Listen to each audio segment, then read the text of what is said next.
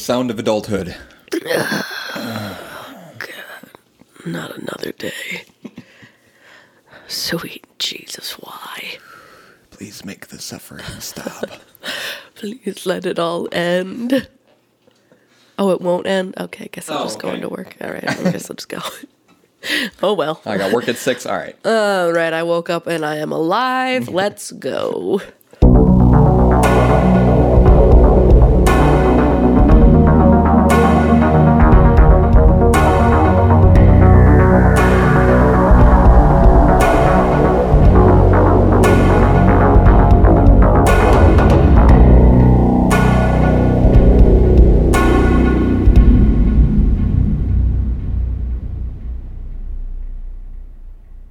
Welcome to Beer and Fear. My name is Paige. Zach. Zach. That is who I am. Uh-huh. This is the 63rd episode of Beer and Fear. It's not? Nope. I thought it was.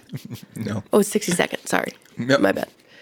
Welcome to the 62nd episode of Beer and We Fear. could just skip right to 100. If you want. Let's just go. All right, 61 and 100. 62nd episode of Beer and Fear is on carnivorous trees. It's a weird one. Man-eating trees. Never thought that could be a subject of discussion. I always find the weird ones. That's why I love you. Oh, buddy. Love you too. I'm just so tired. I'm sorry. It's okay. I'm still waking up. Yeah, when I woke up this morning, I was still exhausted. And I went to bed pretty early. I got home around 10, and I think I went to bed at like 10:30. Oh, well. Yeah, I slept for a while. And then I ended up waking up, I think, 12:30, 12:40, and I was like, oh, God, Zach wanted to record earlier today. Oops. Yeah, we got home around 10:30, but we stayed up. I don't even remember what we did. Ale, what did we do when we got home last night? We sit in the car. And then what? Sit in the car for a while. Oh, we just kind of like passed out on the bed, and then I had to do my homework. Yeah. I had some Spanish homework I needed to do. Mm-hmm. So it was like 2:30 in the morning. I was like, I should probably do this because I need it for tomorrow. So I did That would that. be important. And then I was like, I haven't started any of my research either, so I should do that. But I'm going to do that tomorrow. I know. It's the whole week is just... And I let you know on Tuesday. Yep. But Thanksgiving was yesterday. We talked about Well, how our days were. how was your week? The week. Oh, God, that's longer than 24 hours ago. I need to consult my phone. I worked some overtime. I had an 8-hour turnaround. I don't know the last time I had that. So I got home at 3 in the morning and then had to be back at work at 11. And that was something that used to happen all the time. Yeah, you haven't done that in a last while. year. Yeah, but now there's not as much OT. But tired. Went shopping for things. Had Thanksgiving with my family. That was fantastic. A lot of food. I'm glad I got to see them. And then tomorrow I work and I gotta pack everything because I'm leaving for LA on Sunday. It's be my first time in California. My girlfriend's gonna go see BTS at SoFi Stadium. What are you going to do while she's at the concert? Probably go to a bar or something. Okay. Some fancy bar and get a drink, or I don't know. We'll figure it out. Hopefully not die. I don't know if there's like dangerous parts of LA, Yes, there are. and I don't know where they are. So I would look into that. yeah, but I don't know. I made a joke that I'm just gonna stand outside the stadium, like, Just pretend you're scalping tickets, and then when people come up looking for tickets, just be like, oh, I sold the last one. oh, sorry about that, man. Just sold out. I don't know. I'll figure it out. But then we want to check out the beach. We're gonna go to a restaurant. It's gonna be fun. So and the weather looks really nice. So I'm excited for the weekend. It'll be a lot of fun. How about you? What was your week? Well, we had Thanksgiving. We were talking about that. It was really nice. I only had to work 3 days this week. It was so nice. Wow. Monday, Tuesday, Wednesday. And then I have the rest of the week off. So I have 4 days off in a row, some Damn. time away to recoup from the children. The children. Oh, God, they're exhausting. It was really funny. Thursday, my body wakes me up kind of early because of work. Yeah. It woke me up at 7:50. And I was like, oh, it's 7:50. Oh, it's 7:50. I'm late for work. I was like, God damn, I got to figure this out. And then I like got up to like go to the bathroom. And then I was like, oh, wait a minute. I'm off today. That is like the best feeling. Next to like realizing you don't work the next day. Yeah. It's like thinking you have the whole day. You're thinking, I got to work tomorrow. You remember, oh, I'm off. That's such so wonderful. But then like waking up and then having that mini heart attack where you're late for work. And then like I've done that where I'm still in bed. It's like, oh, fuck. And I could just lay back and relax. Yeah. Oh, it's the best. Yeah, that was me. But yeah, the week before was just work. I hung out with my sisters for a bit. And, I always see my family on Sundays. So we did that. Nice. Nothing crazy. We had a teacher potluck on Tuesday. So all the teachers brought in food, and the principal and assistant principal brought in pizza and stuff. So that was fun. I bought some juices and some pumpkin pie. Nice. I think our spread last year for Thanksgiving was really nice. There was a ton of food. We had food for the rest of the week to feed 3 shifts of people for the entire week. There was so much food left over. And someone came in Wednesday with some trays of food. And they were like, yeah, it's like a meat and cheese tray. And I think there's a coffee cake.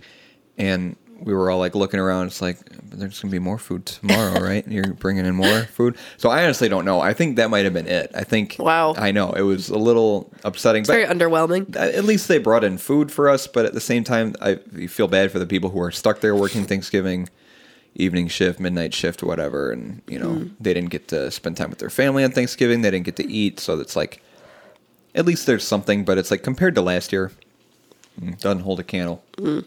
Slow. What a letdown. But I'm glad I had the day off. I just had Thursdays and Fridays. Yes, great. You got to enjoy Thanksgiving. It's a lot of fun. Hopefully everyone listening had a wonderful Thanksgiving if you celebrate. Or if you just eat food. My best friend Allison doesn't do Thanksgiving, I don't think. Well, it is a touchy touchy subject there. I don't celebrate it for the day. I celebrate it for the family. Yes, exactly. Same. When I say happy Thanksgiving, I just mean enjoy time with your family. I do not mean anything about anything that happened. No. Enjoy time with your family and eat a lot of good food. Yes, that is 100% all I mean. We got the holidays coming up. Well, a holiday. We've got Christmas coming up. Oh, gosh. I know. It's almost December. Oh, gosh. I know. The stress, I can feel It's almost 2022. I can feel it building inside me. Oh. It's a stressful time for everyone. It is. Oh, well. And getting a beer? That's what I'm doing. Oh, yeah. I'm locking my phone. Our beer is from Pipeworks. Okay. From Pipeworks. Pipeworks, I've done it before, but I'll go into a brief description. Many times, yeah. Was established in Chicago in 2012 by friends with a shared dream of crafting quality and creative beers. Since putting the first cap on the first bottle, the brewery has garnered accolades for its distinctive beers and original artwork, thanks to a growing and enthusiastic team. They self-distribute in Illinois, Milwaukee, and Madison, but can be found in New York, New Jersey, Pennsylvania, Rhode Island, and Connecticut. And a couple others, but oh well. Mm-hmm. Moving. We don't talk about those. We don't talk about those. Our beer is called Not Far from the Tree. Are there apples in it? There are. It is a Kolsch. Yeah! Oh. It does not have a score on Beer Advocate. Its ABV is 4.6%. It has nothing, so no ratings whatsoever. Okay. It is a collaboration with Right B, B-E-E, cider. We're back at it, and it's collaborating with our friends in fermentation, our buds in the suds, our neighbors at Right Beer Cider. This apple ale is clean, crisp, and somehow perfectly walks the line between cider and beer. This beer was brewed using gallons of the apple juice that Right B Cider would normally use to make their cider. Yeah, it was. Yeah, it was. I love Kolsch. I love your Kolsch. What does that even mean? I don't know if you could tell by how excited I was when you said the word Kolsch. Yeah, the clap was very intense. That's it, though. Okay. I'll get it. I was going to tell you, we had a bunch of pies for dessert at Thanksgiving. One of them was peanut butter and jelly pie. What? It was actually very good. A lot of peanut butter, though. Can't say I've tried it. Pure peanut butter. Well, I'm convinced if you put peanut butter on anything, it makes it taste better. Like a peanut butter burger. So good. So our can art is actually really cool. It's like unicorn heads, I feel like I've seen this. unicorn skulls, I guess, with little bees around them. Some apples. Bees. Some fall leaves swaying in the wind. Yeah. Right B cider. Bryn Gleason. Good job, Bryn Gleason. Art looks great. It does look great. Let me get a whiff. Yeah, smells like cider. Smells with good. A little hint of beer. Mm-hmm.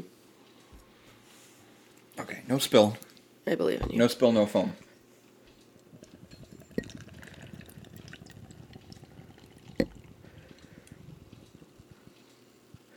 Wow, that is very light. It is very light. That's what I was going to say. Oh, it's a Kolsch. That's right. Bubbly, effervescent. I gotta grab a picture. It smells great. Oh yeah.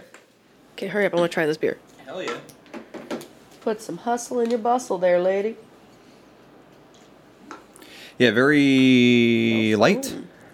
Extremely. Oh, there's the floaties. Yep. There's floaties in them. Hopefully it's not poisoned.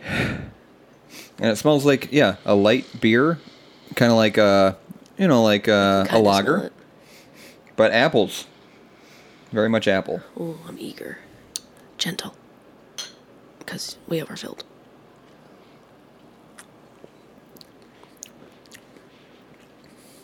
Ooh, that's lovely. It's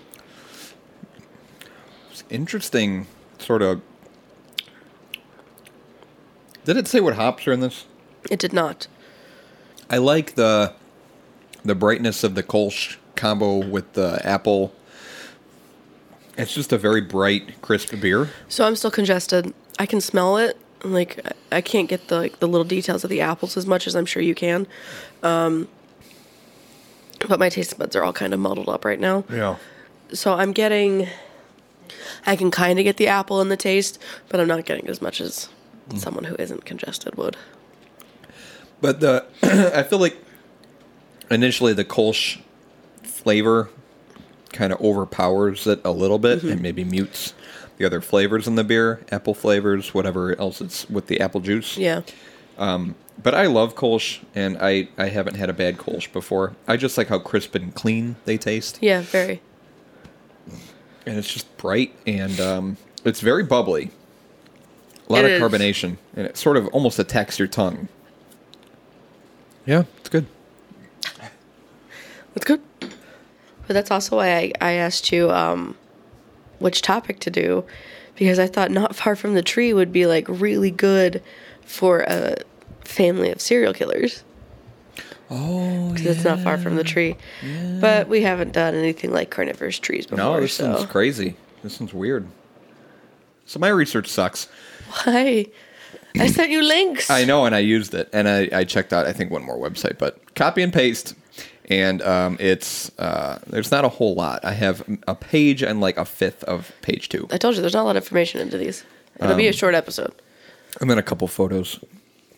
So Carl Linnaeus, if we're doing some science talk here, in science, Carl Linnaeus, the great 18th century Swedish naturalist who devised our system for ordering life, rebelled at the idea that plants could be carnivorous and that they only catch insects by accident. It wasn't until Charles Darwin's analysis that the idea of carnivorous plants was accepted by the mainstream scientific community. However, the idea of carnivorous plants appeared in many cultures prior to Darwin's analysis, most notably as the man-eating tree. A man-eating tree, or carnivorous tree, can refer to any of the many legendary or cryptozoological carnivorous plants that are large enough to kill and consume a person or other large animal. The carnivorous plant with the largest known traps is probably the Nepenthes raha, which produces pitchers up to 15 inches tall with a volume of up to a gallon. These pitcher plants are capable of eating rodents as large as rats, but they resemble flowers more than trees, and they use slow-working acids instead of lightning-quick branches to devour their prey. These pitcher plants are leeches off trees and are not large enough to consume people. In popular culture, it's a common cryptid. It may have been an extremely large sundew plant. And then the Venus flytrap, a North American cousin of the pitcher plant, has more star power with its toothy mouth that can be watched as it closes on unlucky insects. These little stars are completely harmless to humans, but their grip on our imagination might have spurred on the explorers who dreamed up man-eating trees. This is the Nepenthes raha, that gigantic pitcher plant, which I didn't even know was a thing. Yeah, they're cool. They're pretty big. You can hold them in your hand, like 2 hands. They're that large, and it's kind of crazy. And then this is a sundew plant. They're pretty. They are very pretty. And I I think- like how they trap things. Yeah, I think the ends, they have like sticky, Yep. sweet dew, which attracts insects, and they like eat the dew, and then Yeah. just like that. In mythicalness, a man-eating tree is a vicious predator usually found deep within jungle territory. Although these trees might look harmless, power courses from their roots to their wild branches. They pose a mortal threat to any warm-blooded creature who mistakes their open arms for shelter instead of a trap. Explorers have described several species of man-eating trees, each of them taking on an appearance of its own. Sometimes they have rich fruit and flowers, sometimes they stand naked and ominous. Sometimes they are the tallest tree for miles around, and other times they grow like short, stocky bushes. The hallmarks of the man-eating tree are its snake-like branches, which may be weaving around in the air even when there is no wind blowing, and an absence of life around the tree. Other plants are usually repelled by the trees, so a small clearing may have formed around its base. Animals who approach the tree rarely live to tell the tale, so there are no bird nests, squirrels, monkeys, or other tree creatures making a playground of its branches. Although deadly, man-eating trees are not particularly refined in their predatory technique. Since their roots keep them firmly planted in the ground, hunting is out of the question. Instead, they wait, like spiders in a monstrous web, for their prey to stumble upon them. They are incredibly sensitive, able to detect a creature as light as a bird perching on one of their branches, and they may be able to detect vibrations in the air and earth even before their prey touches them. When it's time to attack, the monsters lash out with their tentacle-like branches, seizing their prey and breaking bones or strangling them by the neck. Some trees are also equipped with suction cup mouths or leaves, which can tear flesh from their victims. It's not clear how the carnivorous trees digest their prey. Some explorers have suggested that they only drain the blood from their victims, then toss away the body's shell, while grislier accounts describe victims being incorporated into the body of the tree itself. If man-eating trees do exist, hidden in some dark jungle pocket, science has yet to sniff them out. Still, carnivorous plants are not just the stuff of sci-fi. They consume hundreds of insects, frogs, and rodents every year. Unless you're talking about the plant from Little Shop of Horrors that eats people, or Devil's Snare or Whomping Willow from Harry Potter that ensnares school students in flying cars. That's my section. Oh, really? That's it? Wow. Mm-hmm. Okay. That's the summary. That's all that really people know or talk about carnivorous trees. It is a niche topic, but it has a lot of different appearances in popular culture, movies and video games and books about big plants, carnivorous plants that eat people. It's cool. I hope they don't exist. I hope they don't exist. I don't want to die like that. Be eaten by a tree. But you're going to talk about some specific ones. I am. So I think that's where most of the interesting information's at. The Madagascar tree. The earliest well-known report of a man-eating tree originated in the 1800s. In 1881, German explorer Karl Leach wrote an account in the south. Australian register of encountering a sacrifice performed by the Makoto tribe of Madagascar. These slender, delicate pelps, with the fury of starved serpents, quivered a moment over her head. Then, as if with instinct and demonic intelligence, fastened upon her in sudden coils, round and round her neck and arms. Then, while her awful screams and yet more awful laughter rose wildly to be instantly strangled down again into a gurgling moan. The tendrils, one after another, like great green serpents, with brutal energy and infernal rapidity, rose, retracted themselves, and wrapped her about in fold after fold, ever tightening with cruel swiftness and savage tenacity of anacondas fastening upon their prey.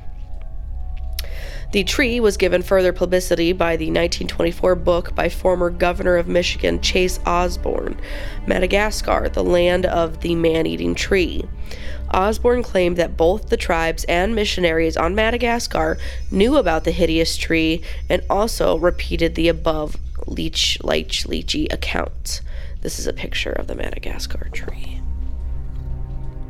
Ooh. It's like got claws. It does. And teeth lining the inside. So that was supposedly, I don't know if it was supposed to be human sacrifice to the tree or if she just stumbled upon it. Yate Veo, or Vio, I'm not sure. In J.W. Buell's Land and Sea, 1887, the Yate Veo, which stands for I See You Already, plant is said to catch and consume large insects, but also attempts to consume humans. It is said to be a carnivorous plant that grows in parts of Central and South America, with cousins in Africa and on the shores of the Indian Ocean. There are many different descriptions of the plant, but most reports say that it has a short, thick trunk and long tendril-like appendages, which are used to catch prey. Some even claim it has an eye to locate its prey with. The natives feared it like it had bad omens and was thought to be the work of evil witch doctor magic. That is the Yate Veo. I saw that picture. That's fucking creepy. The cow-eating tree. On October 18th, 2007, residents of Padrome near Kokodo in Upinagandi Forest Range cited one such carnivorous tree trying to dine on a cow. According to reports, the cow owned by Anand Gowda had been left to graze in the forests. The cow was suddenly grabbed by the branches and pulled from the ground. The terrified cow herd ran to the village, and Gowda got a band of villagers to the carnivorous tree. Before the tree could have its meal, Gowda and the villagers struck mortal blows to the branches that turned limp, and the cow was rescued. You initially said trying to eat a cow, and I thought of this video. Oh, yeah. The pelican trying to eat the capybara. Trying to eat a capybara. That's not going to work for you, buddy. The tree was like trying to eat the cow, and the cow was just chilling like... This is some nice grass. In the forest range, Officer Sabranya Rao said the tree was described as Pilimara, a tiger tree, in native lingo. He had received many complaints about cattle returning home in the evening without tails. The field staff confirmed coming across a similar tree in Padrane, partially felled down. They just eat the tails, and it's like, oh, I'm full. Oh, delicious, a tail. Too much. The Nubian tree. In 1881, Phil Robinson pieced together a book of his uncle's experiences in Nubia, a region of northern Africa near the Nile River. One of the most horrific monsters in this book was the Nubian tree, which lured animals into its branches with aromatic flowers and golden fruit that looked like large drops of honey. Dew dropped from the tree's leaves continuously, feeding a screen of rich green grass, which grew as tall and sharp as swords. The tree seized prey with its branches and was impervious to attack by guns and knives. Why would you, People shooting a That's tree. what I'm imagining. So it just walks up to a tree and he's got like a big old dagger. She tries to stab it. She's like, what? Why won't you die already? Die, you sicko! You didn't go over Homer's Odyssey, did you? No. Okay. Throughout history, a number of trees have cropped up to menace innocent man. In Homer's Odyssey, a lotus tree casts an enchantment over an isolated island. Its delicious fruit caused men to lose their memories and to sink into pleasant drowsiness. Again, in the Bible, the tree of knowledge spelled disaster from Adam and Eve when they were tempted to eat its luscious fruit. The Vampire Vine.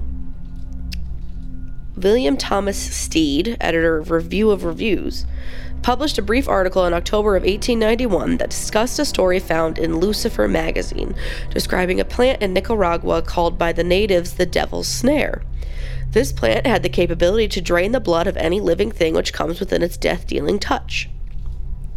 According to the article, Mr. Dunstan, naturalist who had recently returned from Central America, where he spent nearly 2 years in the study of flora and fauna of the country, relates the finding of a singular growth in one of the swamps which surround the Great Lakes of Nicaragua. He was engaged in hunting for botanical and entomological specimens when he heard his dog cry out, as if in agony, from a distance. Running to the spot whence the animal's cries came, Mr. Dunstan found him enveloped in a perfect network of what seemed to be a fine rope-like tissue of roots and fibers. The native servants who accompanied Mr. Dunstan manifested the greatest horror of the vine, which they called the Devil's Snare, and were full of stories of its death-dealing powers. He was able to discover very little about the nature of the plant owing to the difficulty of handling it, for its grasp can only be torn away with the loss of skin and even of flesh. But as near as Mr. Dunstan could ascertain, its power of suction is contained in a number of infinitesimal mouths or little suckers, which ordinarily close, open for the reception of food. If the substance is animal, the blood is drawn off and the carcass or refuse then dropped. An investigation of Steed's review determined no such article was published in the October issue of Lucifer, and concluded that the story of Review of Reviews appeared to be a fabrication by the editor.